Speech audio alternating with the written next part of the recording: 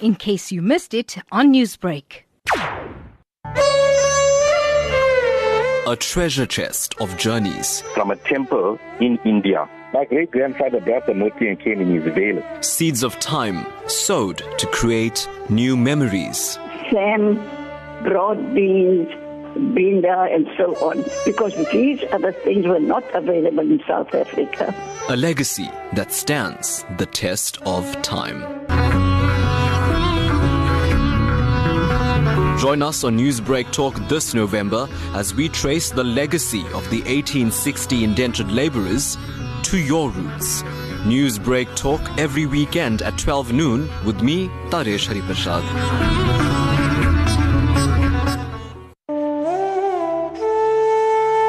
Celebrating 160 years since the arrival of Indians in South Africa on Newsbreak Talk.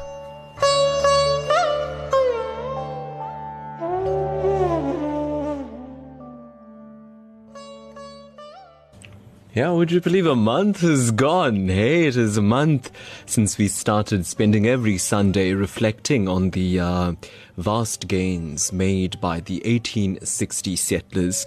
160 years this year, this month to be precise, and we at Newsbreak Talk decided, well, a program or a segment is not going to do justice. In fact, an entire month is not going to do justice to the gains that Indian origin people have made, or rather Indians have made from 1860 to now. So we decided to devote an entire month to talking about this. We've looked at specific issues and I hope stuff that has resonated with you. Welcome to the program today as we, raise, or rather drop the curtain on our 1860 showcase. I'm Taresh Harreepershad and looking forward to having a very important conversation with you. And there was a particular method to my madness in the way I constructed this particular conversation. With a lot of people that we speak with, whether it is the South African government, whether it is local government, activists, academics, historians, cultural interpreters, everybody, what they say is that we need to understand and define the Indian story, the 1860 story within the context and the confines of contemporary South Africa.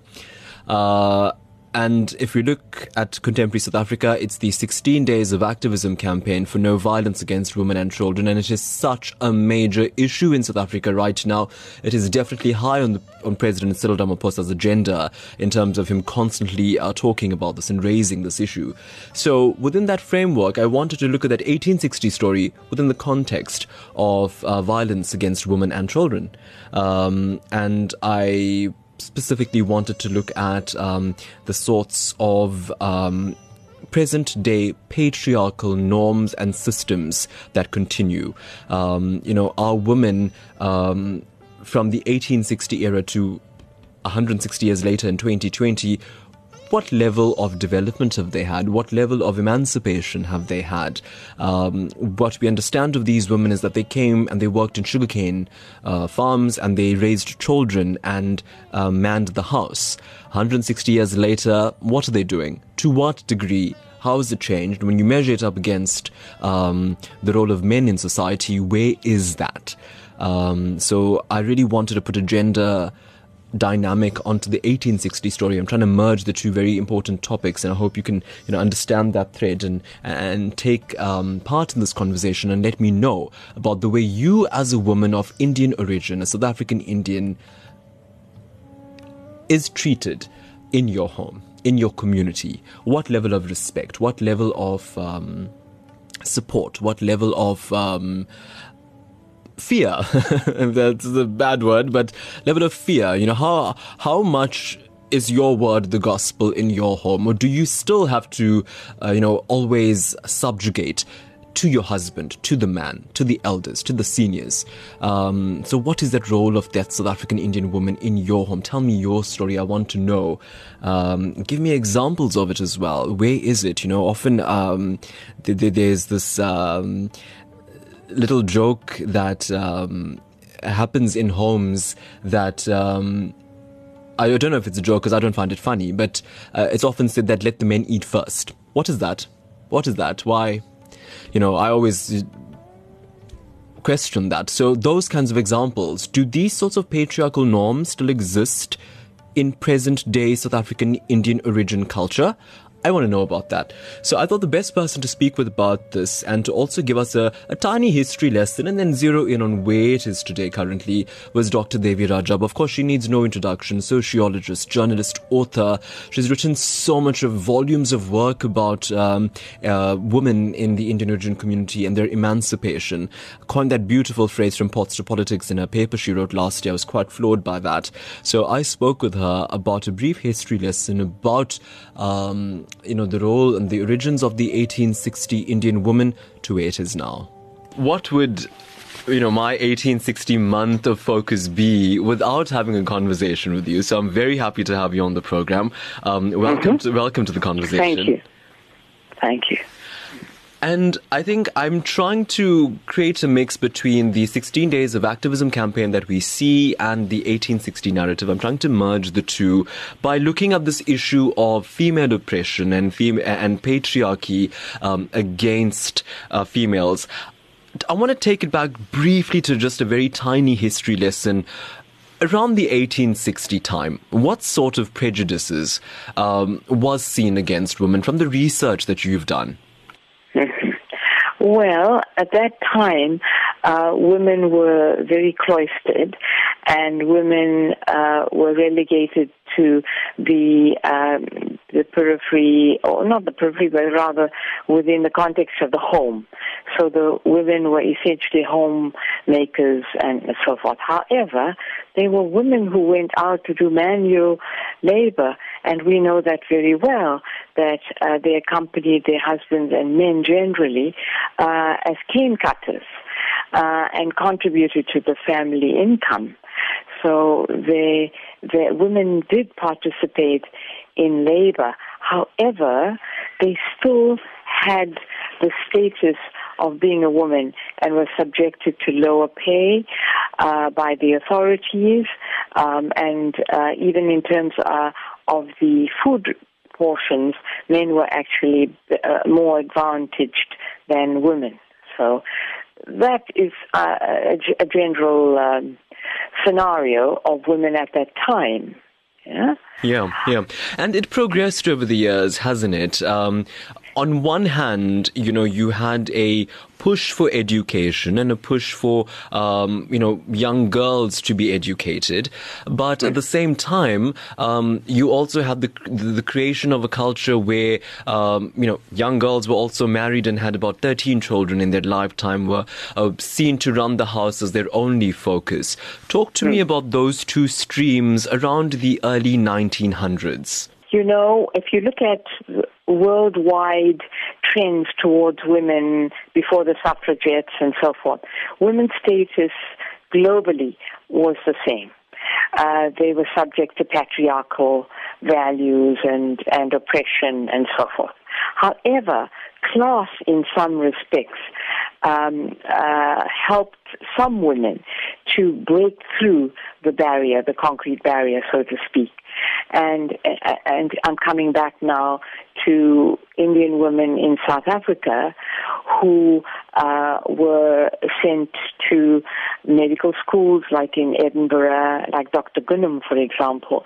And her generation, Dr. Gunham was one of the first Indian women who came from a privileged middle-class family and whose parents actually sent her to Edinburgh to study alongside Dr. Monty Naika and A.M. Padayachee family, several of them who went to study in Edinburgh. The Chetties, of course, is a big family who went off to Scotland to study. But here were middle-class people who made spaces for their children to study abroad. However, at the same time, Dr. Gunham talks about how she would go into households and force and kind of coerce the parents to let their daughters go and become nurses and help in the healthcare professions.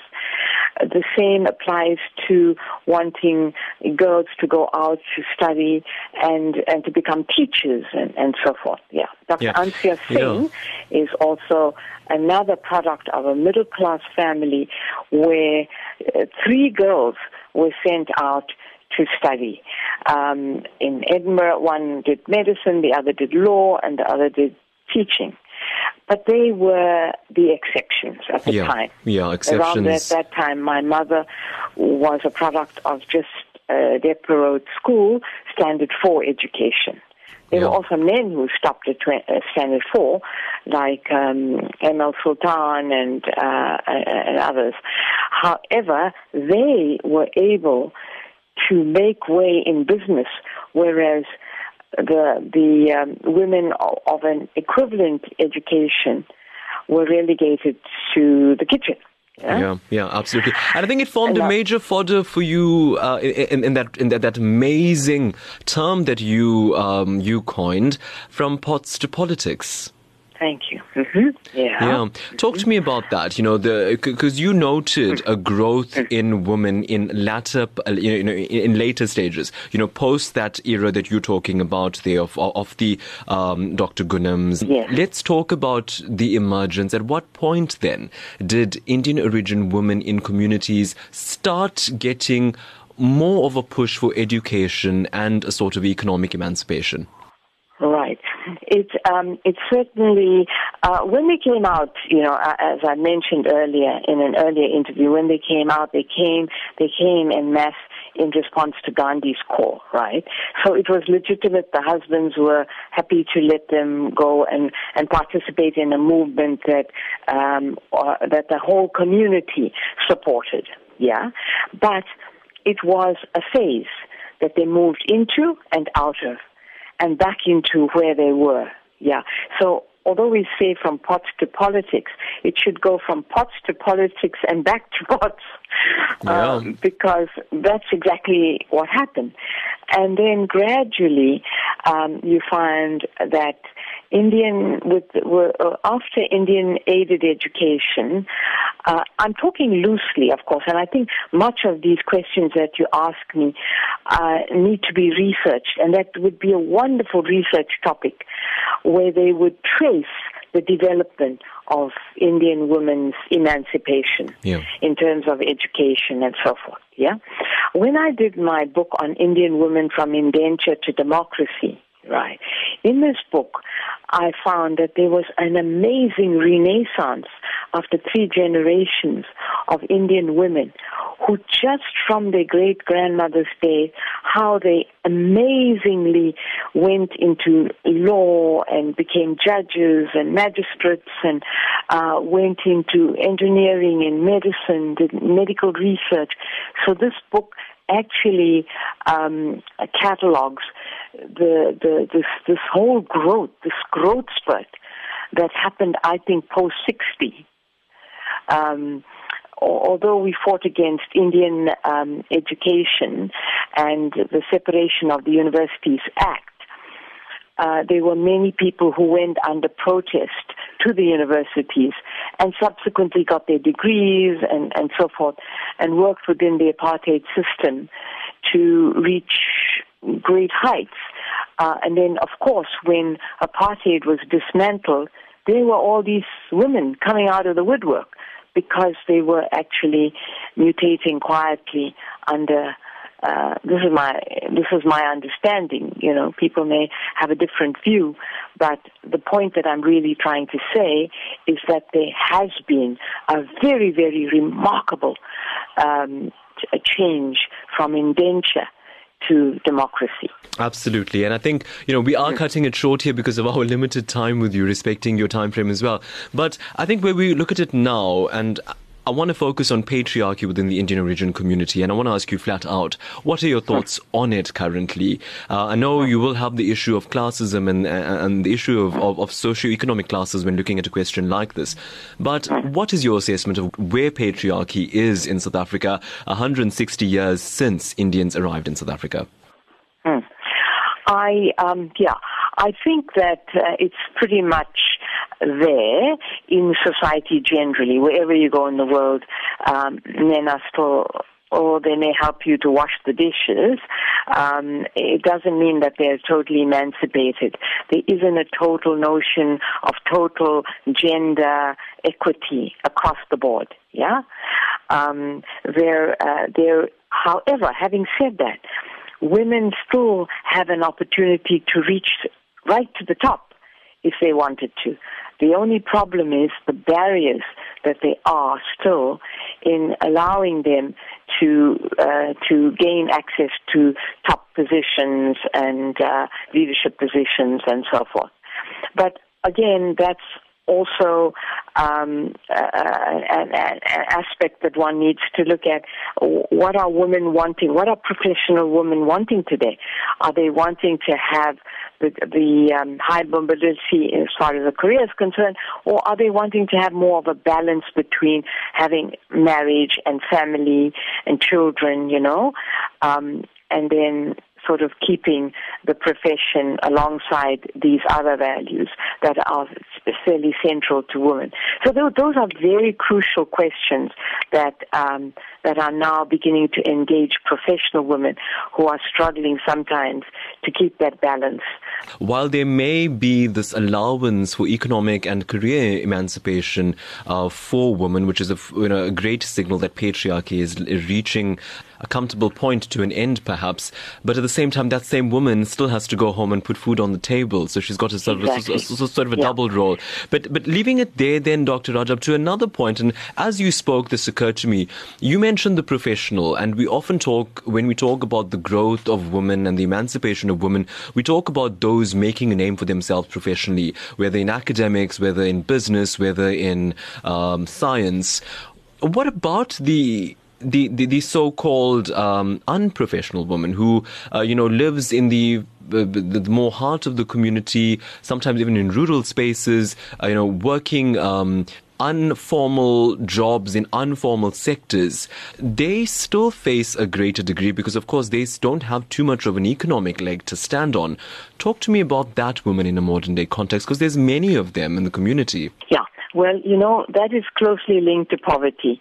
And since our poverty datum line is so low and we have such a high degree of poverty in this country, that equates to women's submergence within the context of poverty. And so women are more disadvantaged as a result of poverty. However, in the informal settlements, there is, I wanted to say earlier that you can't really talk about patriarchy without talking about matriarchy. And matriarchy works very well in rural areas because one tends to feel sorry for rural women.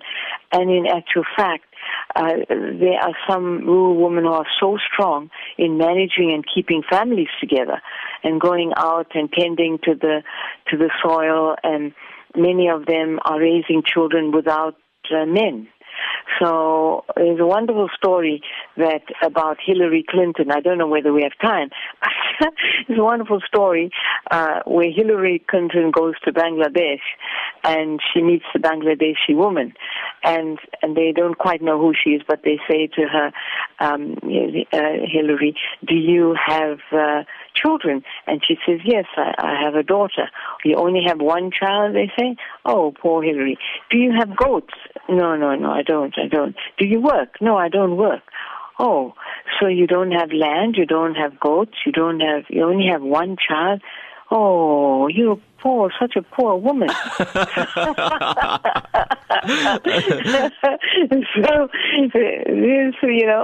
That anecdote actually drew this whole analysis of what rural women are thinking about highly urbanized women.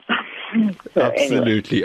Well, great to speak with you. But I think a final question is, as you leave us, then 160 years of Indians in South Africa. We're talking about the issue of patriarchy. And you've often left us with a great sort of roadmap to navigate through these social challenges, whether it was identity, whether it was class, or whether it was women empowerment issues.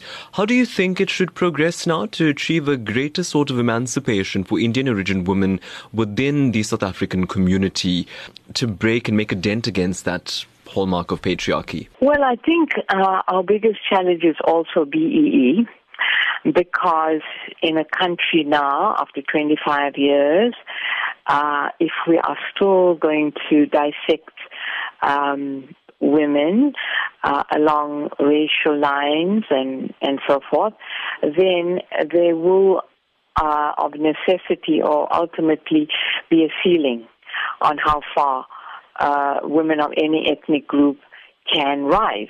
I mean, the fact that we have Kamala Harris, who has reached the top in American society, would never have happened if she was born here in Africa now.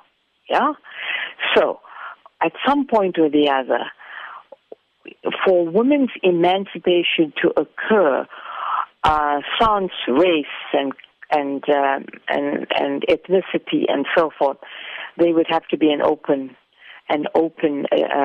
opportunity for all South Africans, regardless of race or ethnicity. So the point I'm trying to say is Indian women would be able to rise to a certain level for as long as BEE stipulates where their place is. If that is removed at some point or the other and all women are on a level ground, then we can say the best comes to the top.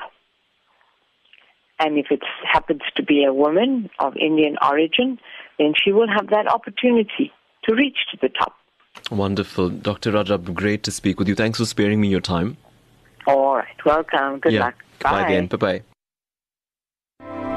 Gender-based violence is a crime committed by men, but it is encouraged by silence. If you hear or see something, say something. As long as we ignore the cries and suppress the voices of the abused, gender-based violence will not stop. Don't turn a blind eye. Lotus FM. So that was Dr. Devi Rajab talking, a bit of a history lesson and also some sort of contemporary perspective into the role of women 160 years later in South Africa. So I really want to open up that conversation to you on WhatsApp. You can go ahead and text us your thoughts about it. I'd like the woman to speak up. I mean, how emancipated, how free, how empowered do you feel when you take the story of your ancestors, your female ancestors, into account? And just to pick up and remind you a bit of the brief history Dr. Devi Rajab left us with, women worked in the sugarcane fields as well, but at a lower rate, lower pay. They still had to go home and raise families, give birth to children, put food on, literally cooked food onto the table. How much has changed in 160 years later? Because, it's this interesting question, and I'm going to speak to my next guest about that as well. This thing about, men help with the dishes. And if you analyze that particular sentence and you look at it, men help with the dishes, men help with the chores, men help with housework. Why are they helping?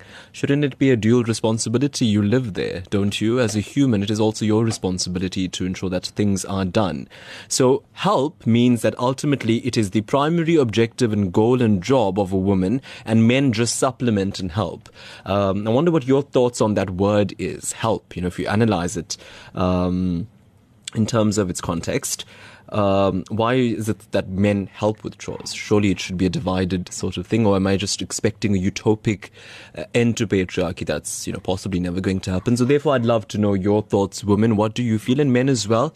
160 years later, and surely you've also had mothers and grandmothers who've worked the sugarcane fields. What lessons have they given you? What sacrifices have they made for you to become your best possible self? Go ahead and let me know. And you can also call us 089-310-8789, and we can take the conversation forward. Family means being there for the ones you love. giving them your time, your love, and of course, food. At Spa, we make that easier. We have all the services you need to pay bills or send and receive money. But more than that, we have all your essentials and products you really love at great prices every day. So you don't have to spend time running from one place to the next. You can get it all done for less at Spa. Spa, we're here for you so you can be there for your family. Family means being there for the ones you love, giving them your time, your love, and of course, food. At Spa, we make that easier. We have all the services you need to pay bills or send and receive money. But more than that, we have all your essentials and products you really love at great prices every day. So you don't have to spend time running from one place to the next. You can get it all done for less at Spa. Spa, we're here for you so you can be there for your family.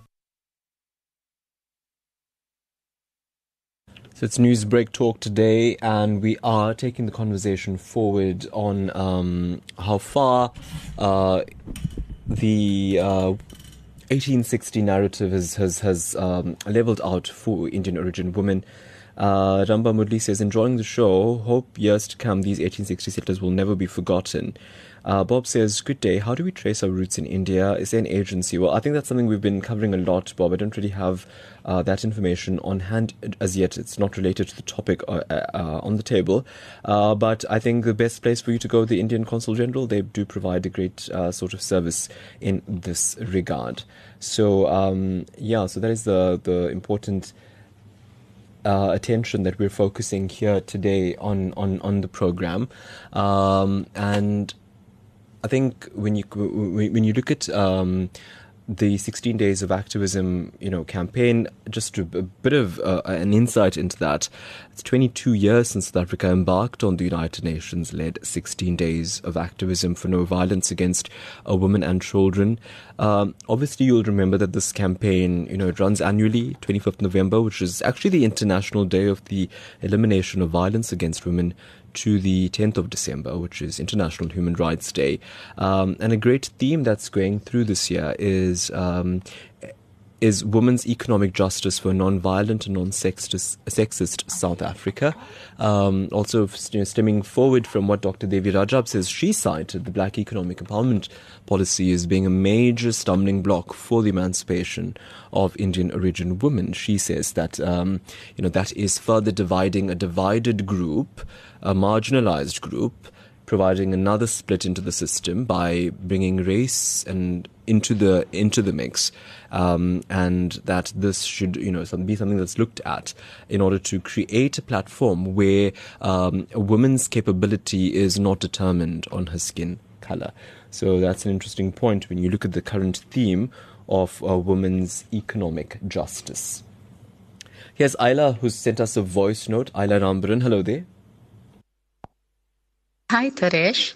We shouldn't worry about the 1860 settlers. They have come, they have planted their seeds, they have brought so many generations into the country that have made strides of advancements in this country.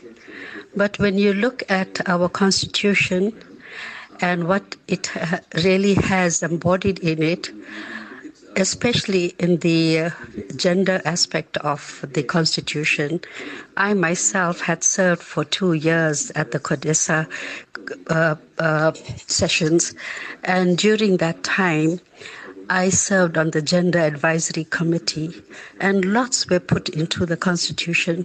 But today, there's so much of gender-based violence. I'm just wondering why not we get around and put that right and bring about a discussion with Mr. McMaraj, with Mr. Cyril Ramaphosa and Rolf Mayer, with whom I did a lot of work. And apart from all of that, having heard Dr. Devi Rajab, who better than herself to serve the Indian community in the political arena? If Kamala Harris can work in America, why not give our Indian women a say in the political field? And this should be taken very seriously by Mr. Ramaphosa, because I know him and worked with him, and I hope he is listening. Ayla Rambaran. I want to clap for you. I feel like I need to clap for that. Ayla, what a, I loved your voice note a lot. Thank you so much. CODESA, hey? The gains of CODESA, the outcomes of CODESA. Wonderful to look into that and to see where it is. And, absolutely powerful. We'll keep that in mind and definitely aim to bring those conversations to you, because I think you raised a really solid point there about CODESA talks, the construction of democracy, having constructed it, is it destructing? So that's definitely something to look into. Thanks for that thought, Ayla. You've really, really planted a seed there. Thank you.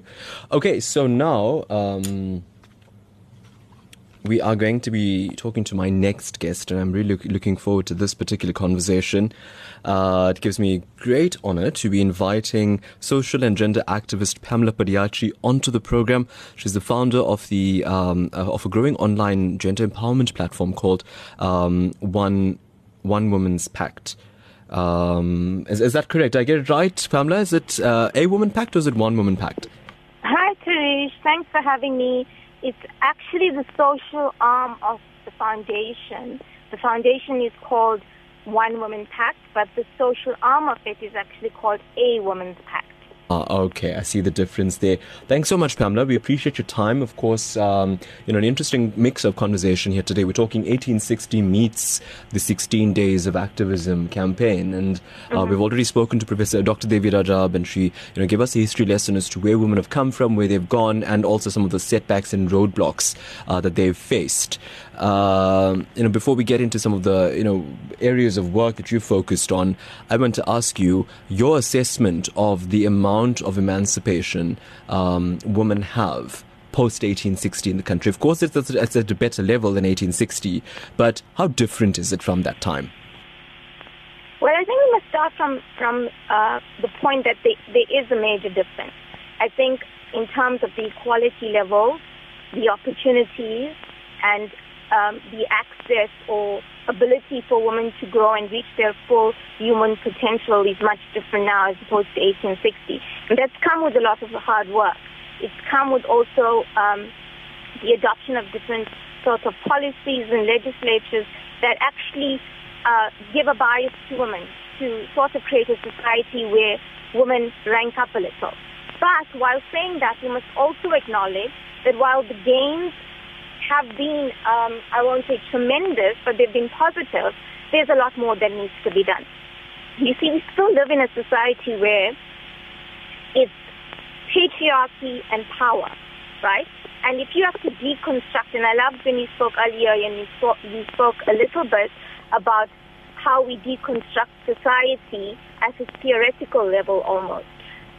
Power and patriarchy underpins the socialization of women, right? Men, and this is how you would tie in the gains women have made in terms of overall emancipation and link that to gender-based violence, which is important going into the 16 days of activism. It's because men abuse women, not because society tells them that it's okay, but they do it because it's an expression of control and power. So that's very much tied into it.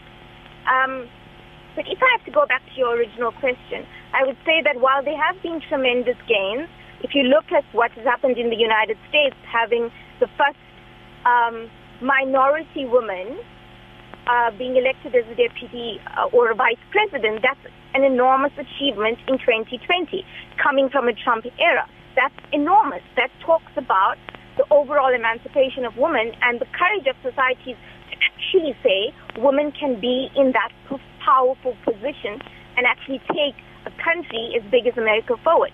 So that's a gain. But if you go back down to community level, into grassroots, you'll still find that women on the lower levels of societal development or even social status are still being emancipated almost. Because they don't have access to Pamela, they don't have access to it. Yeah, that's where I wanna talk to you about this, because I think a fundamental of us, and specifically for this month, what I've been trying to achieve here was to look at that 1860 narrative, not within a vacuum. Not within the sort of theoretical and sort of sentimental construct of it, but to look at it within how it plays out on a day-to-day basis in 2020. And I want to take the conversation with you now at a very local level. I started off the program and I made a comment about this sort of joke, and nobody's responded to it on WhatsApp. I thought they would, and then we could have, explored that a little bit better to give us a social understanding or community understanding of a line like that. But coming back to that point where, often you hear at functions or even in the home sometimes, let the men eat first. Do things like that and other examples of placing men in a superiority status, does that still exist in Indian origin communities today? It's the ultimate conditioning of female, Taresh. We are still conditioned, even as we are raised as young girls in our homes and in our families, to believe that a man is entitled to more power, and therefore when you go into an Indian home, you will still have a young girl as opposed to a young male when her dad comes home, having to make sure his meals are ready. Even if there's a sibling relationship going on, you would still have the young girl ironing the clothes of her brothers and whatnot. So it goes back to the whole conditioning of a young girl. It starts very, very early on. And I don't think we, particularly as Indians, I think it's getting better. And I think I'd be terribly wrong to say that in this day and age it's not better. It is getting better because there is some sort of equalization between the genders, but it still does exist. So I agree completely with you that it happens. It's the ultimate socialization and the conditioning of the girl child. How do you change it then? And who should? Because often, I know what the answer is going to be. We need to, empower our girls and change the speech, etc. But surely the whole family plays a role, because even it is that little brother alongside that sister that needs to be taught the lesson to ensure that there's a holistic, complete, socially rounded way of breaking that sort of perception. Yeah, I think you did it spot on, and I couldn't say it any better. It's not up to a female to do that. It's not up to a male to do that. It starts in the family unit. It's as much the responsibility of a father as it is that of a mother. But I also think it's beyond that. It must become something that is fostered within communities. I used to love at one time when I used to read a lot about Ubuntu, and they say, it takes a village to raise a child. Well, it takes a village as well to deconstruct, to break down gender roles, and to redefine it. In 2020, that is what it's going to take. It's going to take communities rallying against the idea of a new gender. I mean, can we even in 2020 correctly define gender?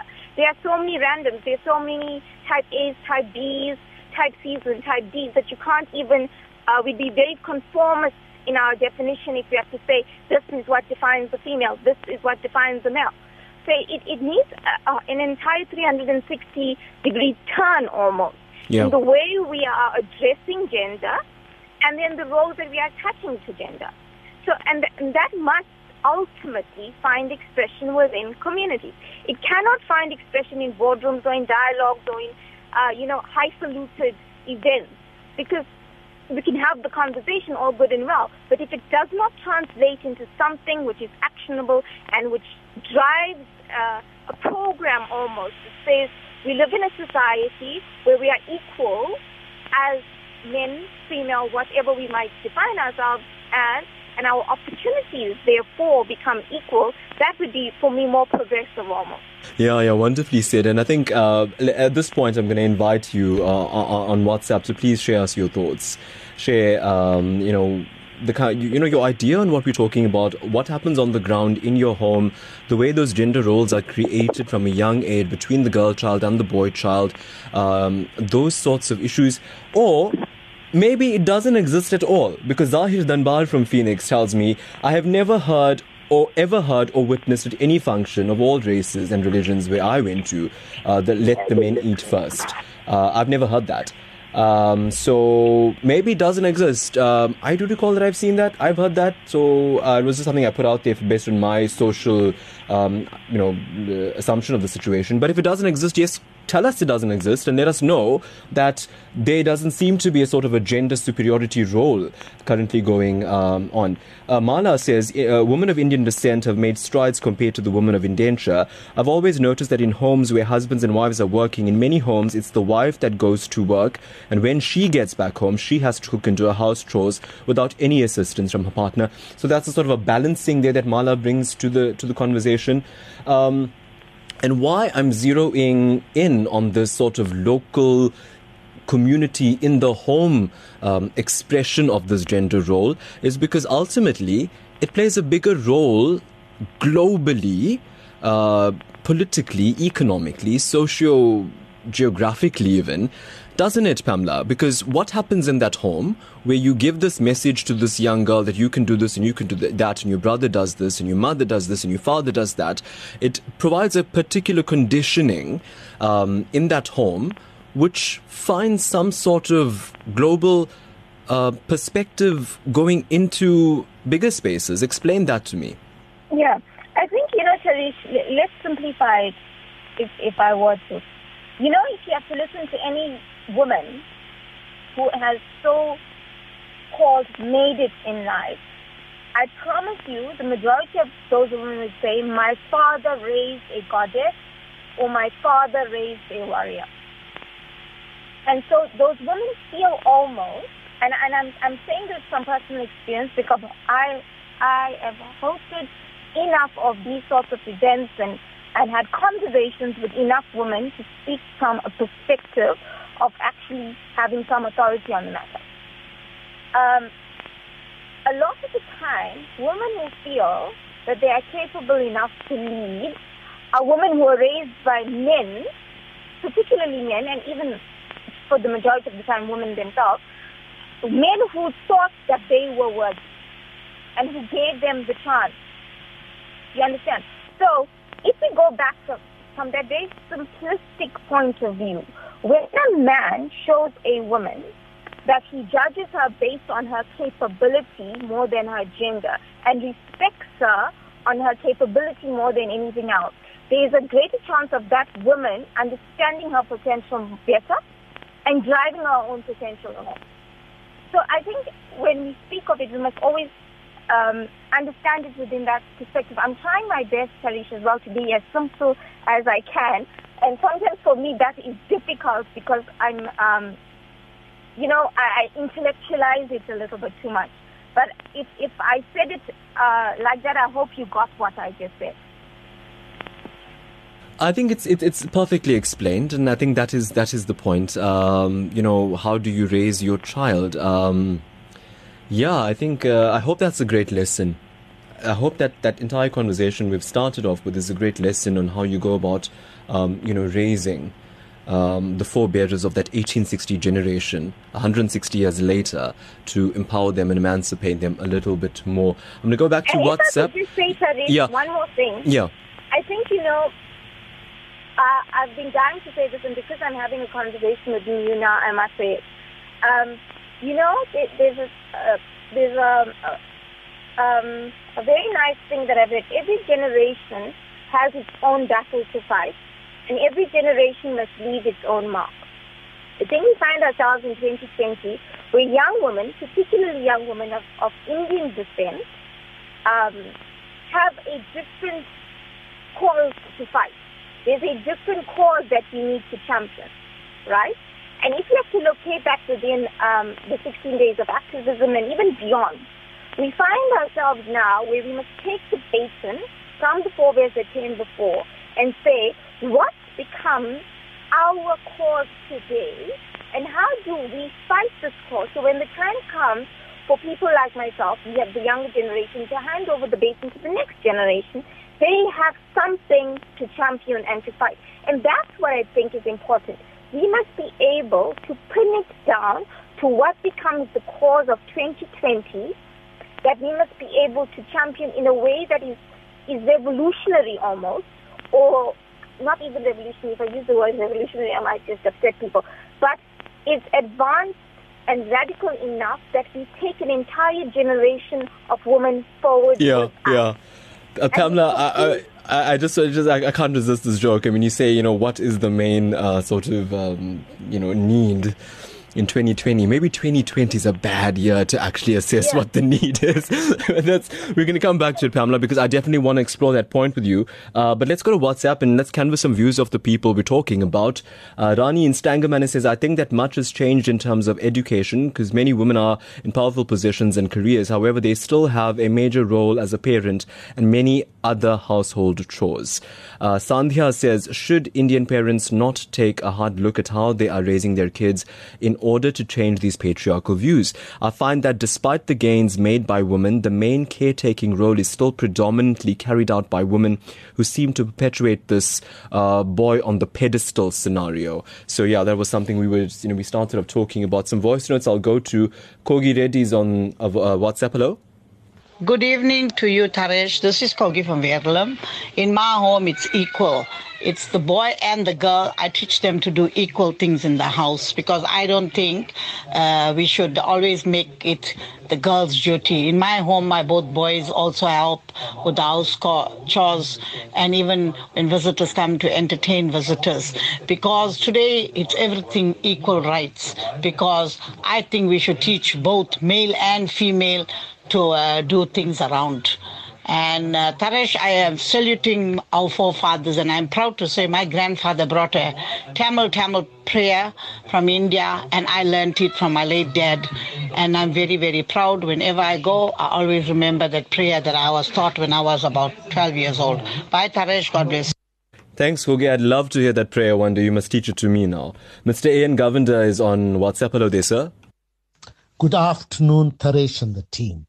When the Indians arrived in Port Natal, both men and women worked on the sugarcane fields from dawn to dusk. After work, women prepared the meals and did the household chores. After indenture, the women did the household chores, raised the children, and controlled the purse strings. Women also assisted men on the fields. We come to present day when both the wife and the husband are employed, the resources are pooled, houses are being purchased, loans paid, and their children are being educated. Thank you. Thank you, Mr. Govender. It's wonderful to weigh in on that conversation.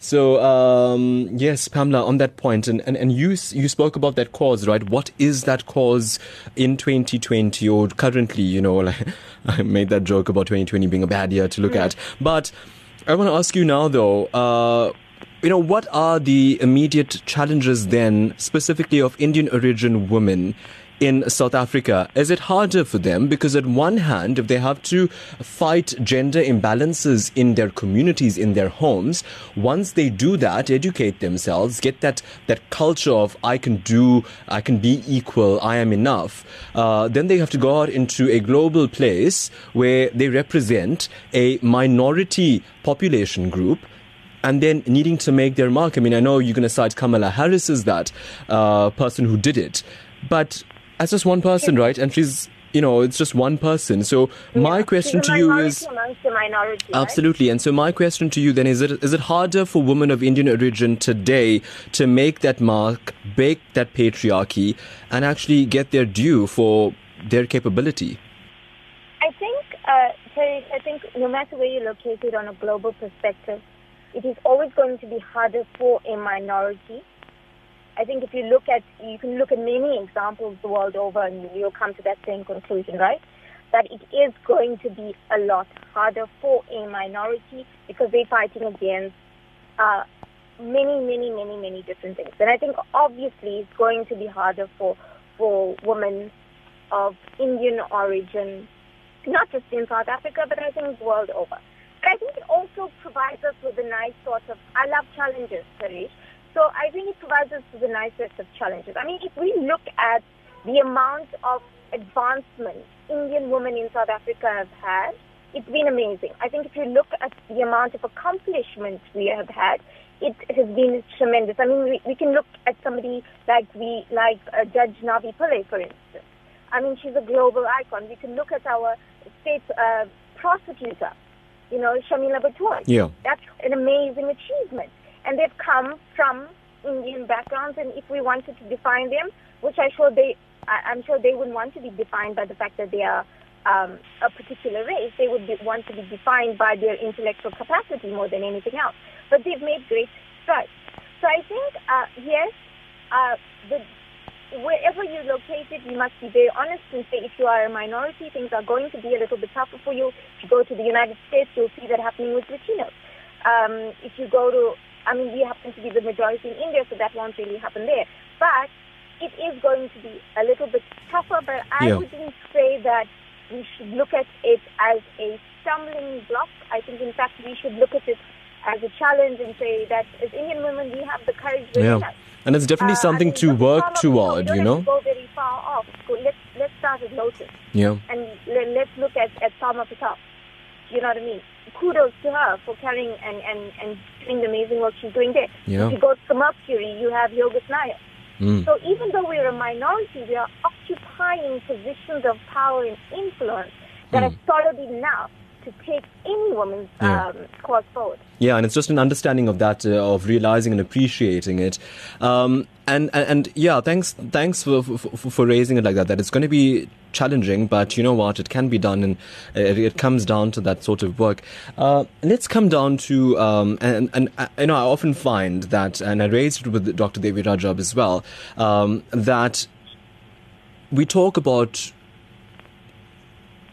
when we talk about development and we talk about the success or the female narrative, we often look at the success stories of those professional women who have made it and are doing great things. I always wonder about that local woman in a local community, somebody who doesn't have a tertiary education, that is working a really arduous 16-hour shift a day and really has to, really battle the economic challenge in order to make it. These women often become more susceptible to gender-based violence. Correct me if I'm wrong. And I want to ask you, as we talk about the 16 Days of Activism campaign, what is the way to reach out to this woman who doesn't have an economic lifeline like the other professionals who possibly have a tertiary education behind them, who possibly have a driver's license, who can apply to any sort of position because they've got work experience, because they've got credentials behind them? What about that woman in the local fringe community? She's arguably more economically dependent, isn't she? Yeah. I think that's where community activism comes into play, and where if we have active enough communities, they will provide a solid enough support system for these women to be able to come out of those destructive, violating relationships.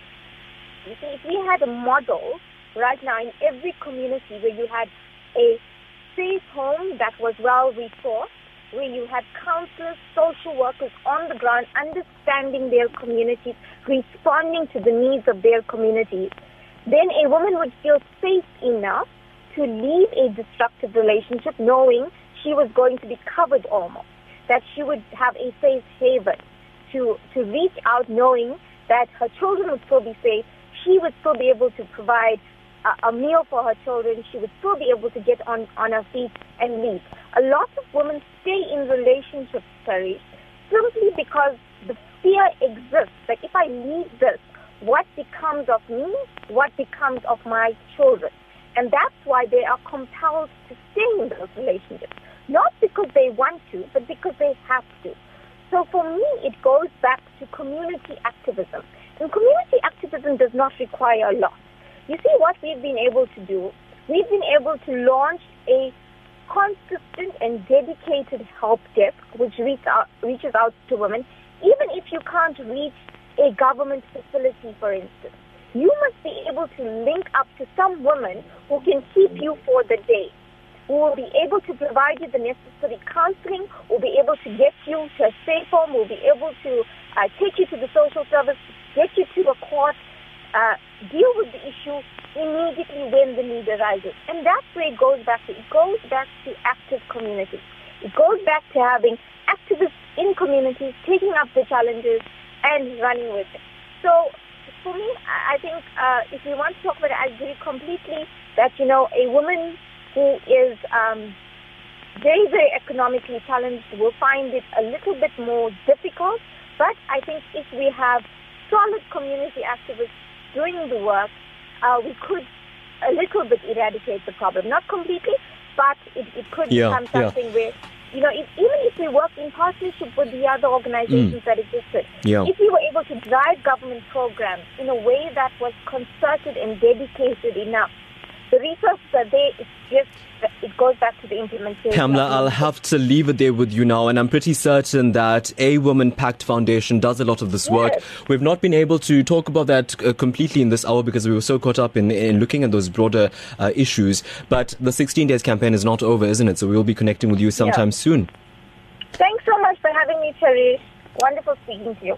You as well, Pamela Padayachee. She's one of the founder members of the Women Pact Foundation. Very quickly, Vanita in Mayville says, she thanks us for the program. Ben in Stanger says, whatever is resisted definitely persists. So in my opinion, we don't war against anything. If there is a need and women see it, just fulfill that need. There's no need to stand up and say, I'm a woman and I did this.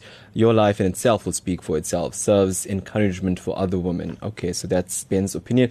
Mrs. Muhammad says, thank you for the informative program.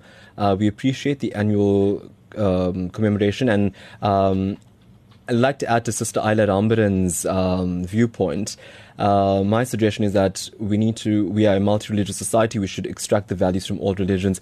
And Rachel keeps telling me, Mr. N. Govender mentioned that women came to assist on the sugarcane fields. What was that, Rachel? No. We have to say this. Women that came on the ships in 1860 came as individual indentured laborers. So they didn't help? They didn't help. They have their own indentured laborer numbers. They were laborers. They signed the contract, etc. They were not assistant to the men. Well, thanks for clarifying that. Something very close to Rachel's heart that she just wanted to correct that. Thank you so much for everybody who contributed. We leave it there. Program came your way courtesy of the team. Executive producer Salma Patel and Rachel Vadi. From me, Taresh. Hey, have an awesome day. Newsbreak, Lotus FM, powered by SABC News.